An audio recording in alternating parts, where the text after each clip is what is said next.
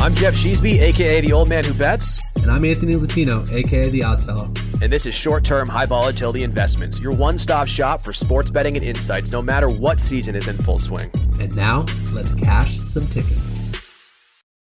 Great day for a great day. This is Short-Term High Volatility Investments, Episode 1, Season 2. The boys are back. My name is Jeff Sheesby, a.k.a. the old man who bets. I'm here alongside my main man, Ant Latino. Perhaps you know him as the Odds Fellow, firing out winners, free picks on Twitter. Ant, talk to the people. Happy Thursday, everyone. It is great to be back for what we're dubbing Season 2. Long awaited. We've been in the lab. We've been in the shop. We've been working on merchandise. We've been talking up ideas, and we've still been hopefully winning some bets, I think. Right, Jeff? Yeah, the bets have not stopped, thankfully, and the Twitter followers know that. We have a new logo. We have a new sizzle reel. We have new T-shirts to give out once we hit certain tiers of followers on Spotify and Apple Music. So we are back, and we are, one might say, better than ever. That's how I feel. If it wasn't for the dog days of August and this baseball season, I'd probably tell you even more. But we got football coming. We got baseball playoff races heating up, a ton of sport, as we like to call it, to talk about. So there's going to be, fun stuff we do every week. Like Jeff said, you can find us on Twitter, dropping out some free picks, some analysis. We both got separate things going on. We're doing a lot together. So, it's an exciting time to be alive. It's a little bit of this. It's a little bit of that. It's a whole lot of sport. It's a whole lot of data. And hopefully it's helping the listeners, the followers, everybody out there who decides to click the link and get this far through the podcast, understand a little bit of the why behind our bets. We're going to be touching upon a whole lot. And, data transparency and understanding and making you a better bettor is obviously always a goal. It's us versus the books, not us versus other cappers, not us versus our buddies, not us versus the hot beers that are sitting out in the sun. We'll grab a cold one and we'll dive in. Ant, let's talk through kind of a little bit of an overview of how we're going to set this up this for season 2. Yeah, I love that. And I think one of the things you and I have talked about a lot and why we were a little not hesitant, but we were doing a lot to get this kicked back off. And one of the things I think that we hit on and agree on is keeping this short and sweet, right? I think, you guys all have a lot going on. We have a lot going on, right? There's a lot of things trying to grab and consume your attention. So our goal is always going to be 20 minutes or less. We'll try to find that sweet spot. Maybe it's 14 and a half minutes. Maybe it's 17 minutes and 21 seconds. I don't know, but we're going to find it, right? We're going to find that sweet spot, but hopefully, around the 20-minute mark. But we do have some cool segment ideas. These will ebb and flow. We'll come up with catchy, stupid names to get you in the mix and enjoy it. And then the biggest thing we're going to focus on is, like Jeff said, the how-to, the picks, right? We always want to give you something to nibble, walking out of here. But a little bit of sports rewind, I think, is one thing. That'll kind of be quick discussions, maybe reactions to news, but we're always going to tie it back, right? Reactions to the news in sports. We're always going to want to try to tie it back to the market. Does that mean something in the futures market or for a particular game that we see as an edge? Maybe leaning away from something that we've talked about in previous weeks, right? So always getting it back to kind of that sports gambling insight, which I think is important.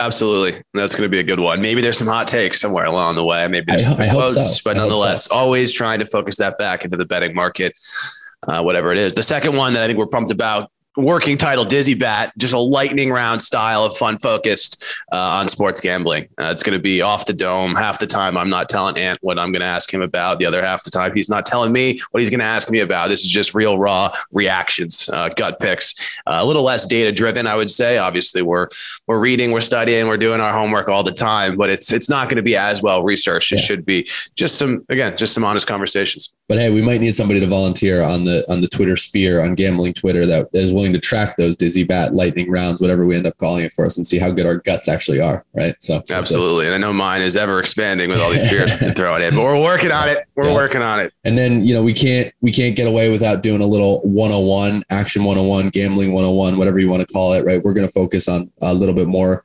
of the mechanics and the how-tos, not the how of some of the bets and the picks. Those will obviously come, but I think this one specifically, like little edges and, tips and tricks and, bad things that we've done just from prior experience that we want to shape you as a better, right? Better. Say that a couple times fast, but we absolutely do that. How do we do that, Jeff? We do that. I believe it's bet, buy, bet.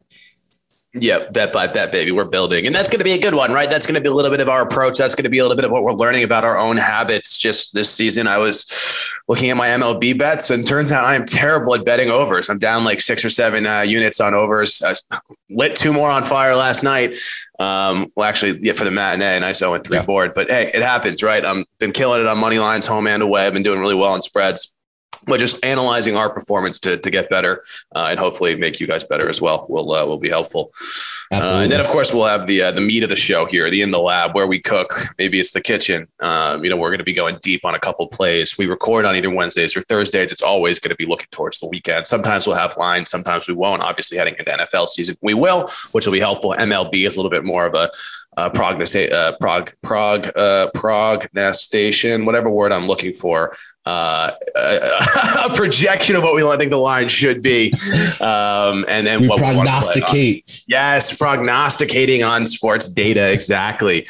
I haven't had my coffee yet, so I'm still working on my vocab. I got the cold brew here, maybe future sponsor. I don't know if I can say it, but it's good. Yeah, exactly. And I'm drinking this tap water, New York City tap, baby. Delish. And then last but not least, we're going to try to get more guests on the show. We haven't really figured that out just yet, but we're looking into sports handicappers. We're looking into athletes. We're looking into quite literally this. Yeah, I think it'll be a cool mix. That's something I'm excited for, to see how we tie it back into the sports world or the sports betting. I think, the handicappers are out there. The athletes are out there. You and I wanted to get our format right and figure out what made sense and get the relaunch going. And then, that part I think we'll pick up, which will hopefully be cool. May push us a little bit over those 20 minutes. I might have promised, but we got to be careful. But hopefully we can do some fun guest spots. Yep. Perfect. So I think we're going to do a little Dizzy Bat preview. I dropped in some stuff that you have not foreseen. We are going to focus on one NFL division. I'm going to give Jeff the 4 teams, a couple of the odds as posted on DraftKings. Obviously, do your shopping, guys, especially with win totals and vig and juice here. These things vary. But each of these 4 teams had some moves. And I just want to get Jeff's quick reaction. Is that move going to drive that team over or under? Or maybe there's another reason he's going over or under. So let's start there. We are going to the NFC South. Leading off, we'll save the best for last. So we'll start with the Atlanta Falcons. Over under set at over 7.5 minus 135, under 7.5 plus 115. Big offseason move was Arthur Smith coming over from Tennessee as the Tennessee Titans offensive coordinator, I believe the last 2 years, and was probably in the mix a little bit longer. And now he is the head coach of the Atlanta Falcons. Is that pushing them over or under?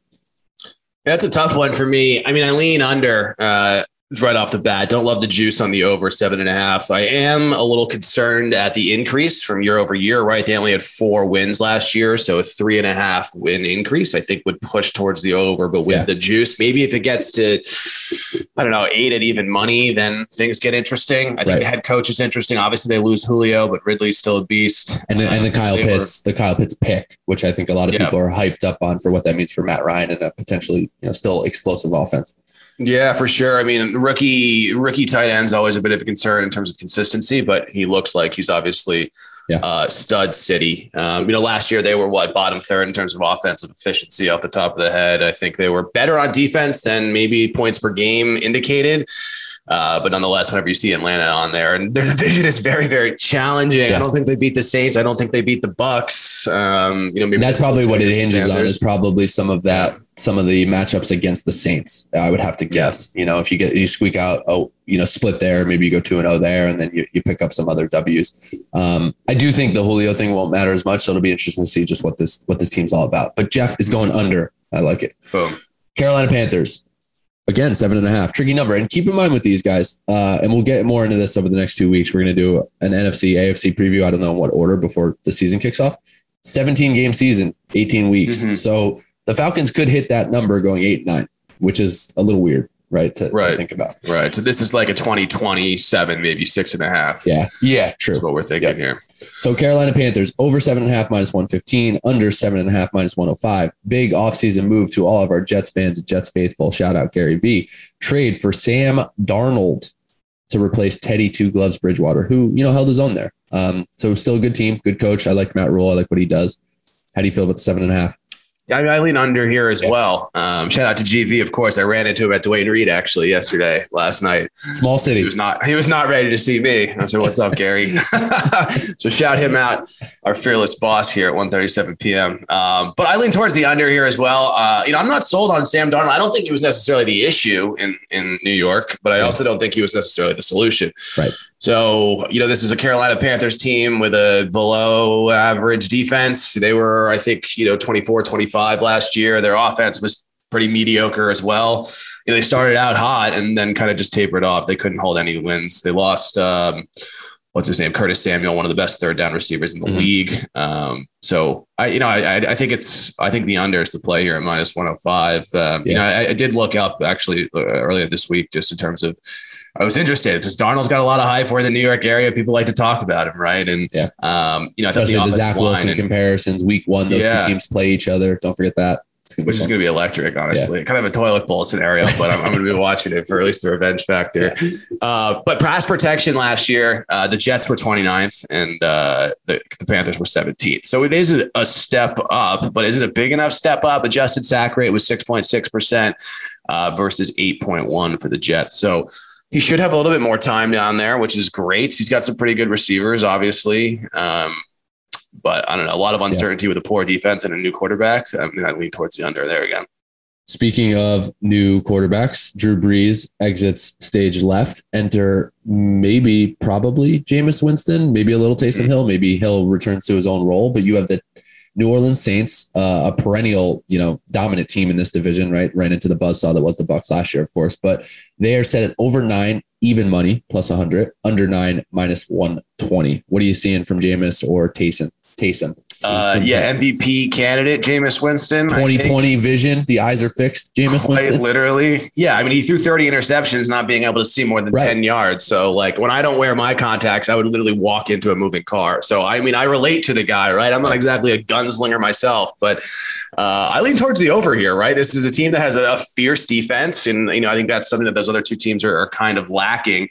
Last year they were one of the best in the league in defense. I've got Football Outsiders open right now as we're doing this. They were number 2 in terms of defense, DVOA, and number 7 in terms of offense. That put them at number 1 in the league in terms of the total, which is pretty impressive. And I think like current Jameis Winston versus kind of deteriorating Drew Brees is a wash at best, perhaps even an upgrade. Michael Thomas is coming back week 4. Obviously he's a little disgruntled. He's got a lot to prove. He was the unanimous number 1 receiver last year at fantasy drafts. Now he's going somewhere in the 4th or 5th round.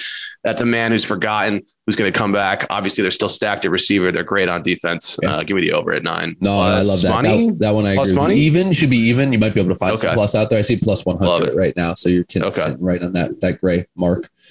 So let's go. I said I was going to save the best for last. That's Tom Brady. I don't even know how old he is anymore. I think it's 44, maybe 5, but something in that range, right? So we are sitting on the Super Bowl champs coming back. What does that mean for the hangover?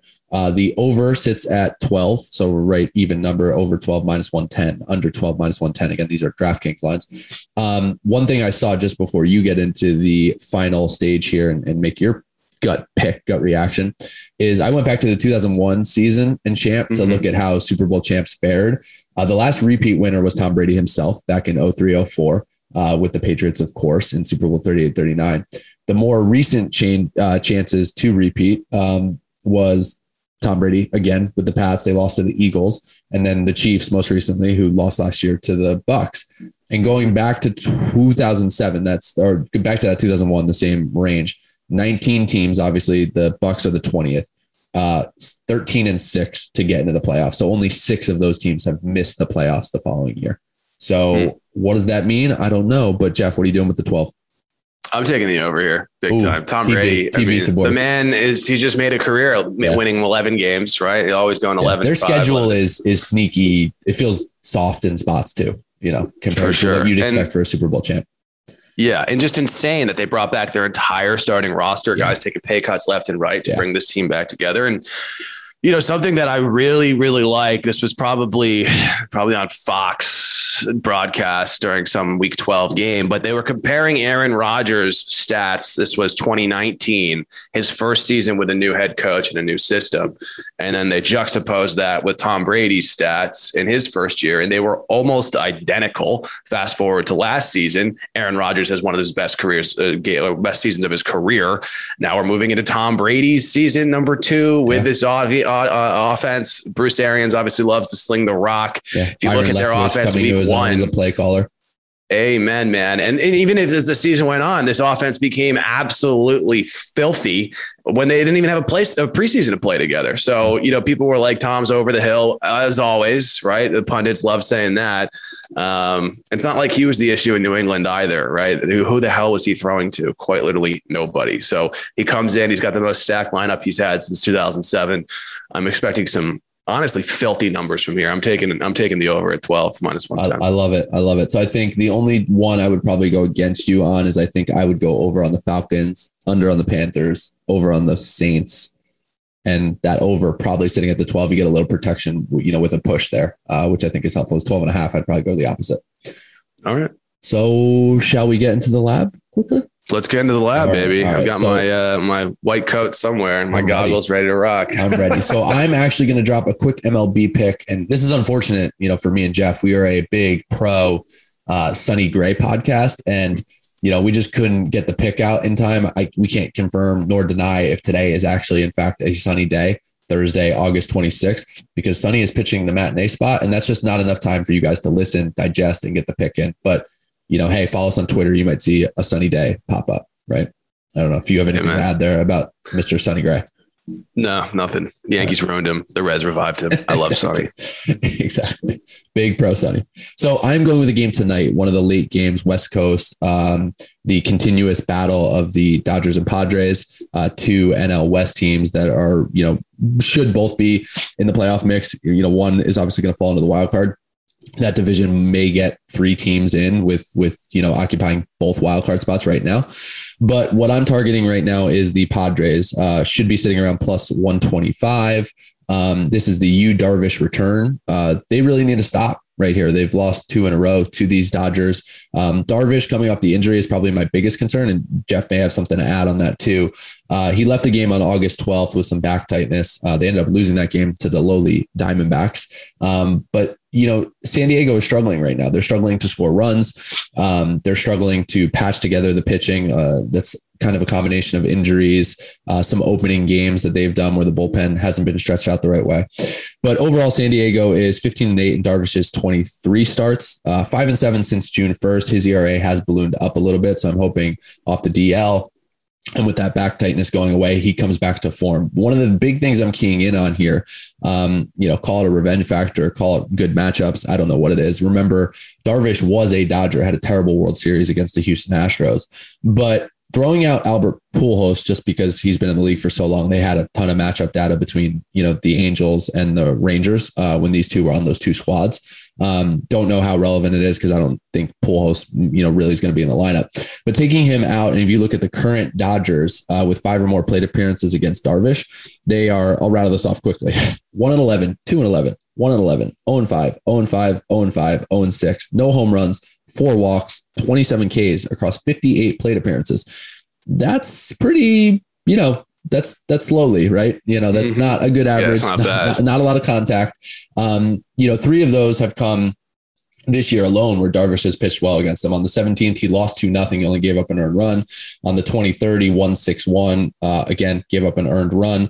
On the 21st, he won 6-2, gave up 1 earned run. So I'm looking at him to get back to form a little bit. Again, hopefully the back tightness and the stint off the DL isn't there. But the other side of the coin is, like I said, the Padres struggling from a batting perspective. Now, they did lose last night. They lost Wednesday night late. I think it was a 16 inning game, kind of crushing defeat. They battled back. Tatis hopefully maybe gets going with some of the at-bats he had. And the other side of the coin here is Max Scherzer, a guy who's pitched well since he's been in a Dodgers uniform. This is his first start against the Padres as a Los Angeles Dodger. He did pitch against the same, construction of the Padres lineup twice this year as a national. He lost 9-8 in a slugfest, gave up 7 earned runs early in the year. It was July 8th. On July 18th, won 8-7, gave up 4 earned. Washington came back and ended up winning that game. But he hasn't fared well. If you look at his matchup data, again, a lot more at bats for whatever reason. He's given up 6 home runs. He has scattered 46 Ks, 8 walks across this. So, high strikeout percentage, but in 123 plate appearances, those guys are knocking them around a little bit more. And you saw that earlier this year. So look, there's always 2 sides to the coin here, but I do think there's an edge. The narrative fits with the spot that the Padres are in. Call it a must win, call it whatever. And I think Darvish coming back, who they point to as probably their ace, hopefully a little jolt to that lineup. And I'll take it at plus 120, plus 125 all day long. Yeah, it feels good, man. I mean, I was looking into seeing if he did a AAA stint. He did in a couple just bullpen sessions. So think that maybe he wasn't all that hurt. I do love his home splits as well versus away.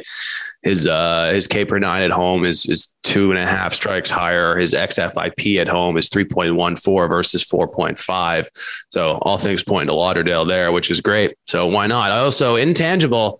My guy Blake Snell last night, one of my fantasy studs. I picked him up off waivers. I still banter with the guy who dropped him.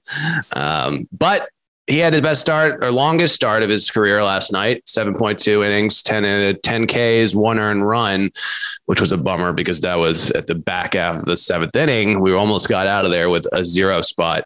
But this comes 3 days after they fire their pitching coach, which is very, very interesting to me. This guy's never gone more than 5-6 innings. And he comes out and fires an absolute gem. So perhaps there's a correlation there. I mean, time will tell to see if this pitching staff improves. I think other than Musgrove, they've all been kind of underperforming a touch. So that's something I'm going to keep my eye on, at least for the next couple of weeks. Absolutely. And hopefully we don't get a 16 inning hangover, but you could argue, both those teams played the game, they played that length. They wore out those pitching arms. If you look in the the box score for last night, pinch hitters all over the place, especially in the National League replacing pitchers. So, we'll see. I like the Padres to get it done. Yeah, feels good. So where are you taking us on this journey through the lab? Yeah, so I'm looking on a game on Saturday, actually a rematch between Steven Brault and Adam Wainwright. We were on Adam Wainwright the last time that this matchup happened, and he went 8 innings, 9 Ks, 2 hits. So if it ain't broke, don't fix it, baby. And there's a lot of stats that I still love between these two. If you're looking at the matchup data, this is coming from dailybaseball.data.com as well as Baseball Savant. Both of them have a pretty sizable sample size, over 120 plate appearances each, which is great data that we can hopefully trust a little bit more. But again, we always look at weighted on base percentage, expected weighted on base percentage, isolated power, and fielding independent of pitching as a place to start. And Wainwright has the advantage of all of these. Weighted on base percentage, league average is 320. Brault is at 305. Wainwright's at 206. That's a sizable gap. Looking at isolated power, 140 is league average. Anything closer to 200 is a really good hitter or a really bad pitcher. Brault is at 177 here, teetering on a lot of extra base hits. Wainwright is under 100.074, so that's great as well. And fielding independent pitching, essentially using a player's ERA over a given period of time, assuming league average results on balls in play rather than what actually happened. So, it takes exit velocity and things along those lines and extrapolates what should have happened. Wainwright here is at 2.54, Brault's at 4.67. So all good things there. And I think the season data backs this up too. We've got Wainwright here at a 3.1 ERA compared to a 3.73 expected FIP. Should regress, but nonetheless is still very competitive. His strikeouts per 9 is above his career average. His walks per 9 is below his career average. And this guy's had a pretty long career. So to be able to beat those averages and beat the last couple of years at 36, we'll say, is pretty impressive. And it's good to see that he's good on both home and away, as well as versus lefties and righties, which seems to be something almost of the past at this point. So many of these guys are righty to righty, lefty to righty, whatever it might be, but nobody seems to be able to pitch to both of them. Home expected FIP 3.72, on the road 3.77. Amazing. Just what you want to see. A guy who's consistent regardless of where he's pitching. And against for lefties, 3.94 versus 3.53 against righties. So still right within that realm, which is awesome. Brault, on the other hand, And this is where things get a little juicy, and just exactly what you want to see. A 1.93 ERA with a 4.95 expected FIP. That gap is almost as large as the Grand Canyon, my friend. I am diving right in. And it's a small sample size, right? It's only 18 innings this season. He's battled injuries, whatever. He's been up, he's been down. But nonetheless, that small sample size, I think even more indicates that we're due for a regression. This data is still moving. It is not settled, and it's exactly where we want to be. Some other things we love. His K per rate is not K per 9 rate is down by 1.5 strikeouts per 9 year over year. St. Louis is the 6th best in the league in terms of strikeouts per game. That's awesome. Brault, one positive. We're not only going to shit on this guy, but his walk rate is down. It's still not fantastic. It's at 1.93 this year. It was at 4.64 last year. But again, I think that this is key. It's gonna increase. If you look at his last 5 years, 4.59, 3.63, 5.60, 4.21, 4.64. 1.93. One of these things is not like the other. All those other seasons had enough innings to get a statistically significant sample size. This one doesn't. I like to see that go up again, which would be great. And I did look into his pitch composition. Sometimes guys change things up, throw less curveballs, whatever it might be. And that could be a big indication of control. It's exactly the same as it was for the last 5 years. So nothing there. What else do we love here? Well, we look at the last matchup. Brault went 4 innings pitched, 5 hits, 1 run. Not terrible by any means, but he had a 2.25 ERA with an 8.15 expected FIP in that game. So easy to say he got lucky. He has a 93% left on base percentage. That is wildly high. Usually it's around 70. So all signs here point to regression. My one concern with the Cardinals was their bullpen. They're 16th in ERA on the season, but 29th in expected FIP, which is obviously a major niche. Thankfully, Pittsburgh is kind of equally mediocre, 22 in ERA, 25 in expected FIP. But I did find a glass half full take on this bullpen. If we look at the beginning of August, and the Cardinals have shuffled a lot of guys around. They've got Gallegos back there now, and somebody else I just picked up on my fantasy bullpen team by committee. Yeah, they're starting to get it done a little bit. What's this guy's name? Cabrera. Genesis Cabrera, an absolutely killer name. He has a 2.53 ERA in the last month, which is great to see. But since the beginning of August, the St. Louis bullpen is 6th in ERA and 5th in expected FIP. Pittsburgh, since the beginning of August, 27th and 27th. So even on the full game here, I'm feeling pretty good about it. I think Adam Wainwright gets it done. Obviously, the Cardinals are inconsistent at the plate, but if Paul Goldschmidt can go for another 2 home run game, I think we should be fine. And even if he doesn't, I think we'll be fine. So looking to back him again. If it ain't broke, don't fix it. Give me the Cards. As of right now, money line, it might be too big to play a money line. We might be going run line on it. Might look for a team total. Might look for even a first 5 to double down, because I think they should bring it. So yeah, and look, narrative fits it too. I think what you have to watch if you're betting baseball in the back half of this year is there is a big discrepancy between the top and the bottom teams that are in the race, and then some of those sellers or some of those bottom dwellers, whatever you want to call them. The Pirates are not a good baseball team, but they seem to play well against St. Louis that last matchup, winning 2 of 3. The lone win was the Wainwright start, and he looked really good, and the Cardinals bounced back in that final 3rd game of that set. Now they come in, they go to St. Louis for 4 games. This is a series where the Cardinals have to get fat. They are in a wild card race. They're battling, they're grinding. They're 3.5 back from the 2nd wild card spot, which is currently a division rival, Cincinnati Reds. They'd have to jump the Padres and the Reds. But again, you got 4 games against Pittsburgh. You probably got to go win 3 or 4 of them. And I think it starts by turning to your veteran, your guy, the 30-something-year-old Adam Wainwright. So you heard it here first, folks. Amen. So that's a wrap, guys. Thank you so much for listening. I think we kept this close to 20 minutes. Yeah, a little under 30 minutes or less is what we're always looking for. Just like an episode under 37 minutes or less. Yeah. A tasteful amount of time. Just one streaming show, right? With some good banter and hopefully some good data. We'll be back next week. Every Thursday, we'll be dropping this podcast, Spotify, Apple Music. If you like what we do, please hit that follow button as we hit certain milestones. The followers will be giving out merch starting at 50. Hopefully we'll get there sooner than later so we can give you guys some shirts. But thanks again. I'm Jeff Sheesby, alongside Ant Latino, the odds fellow and old man who bets. This is short-term, high volatility investments.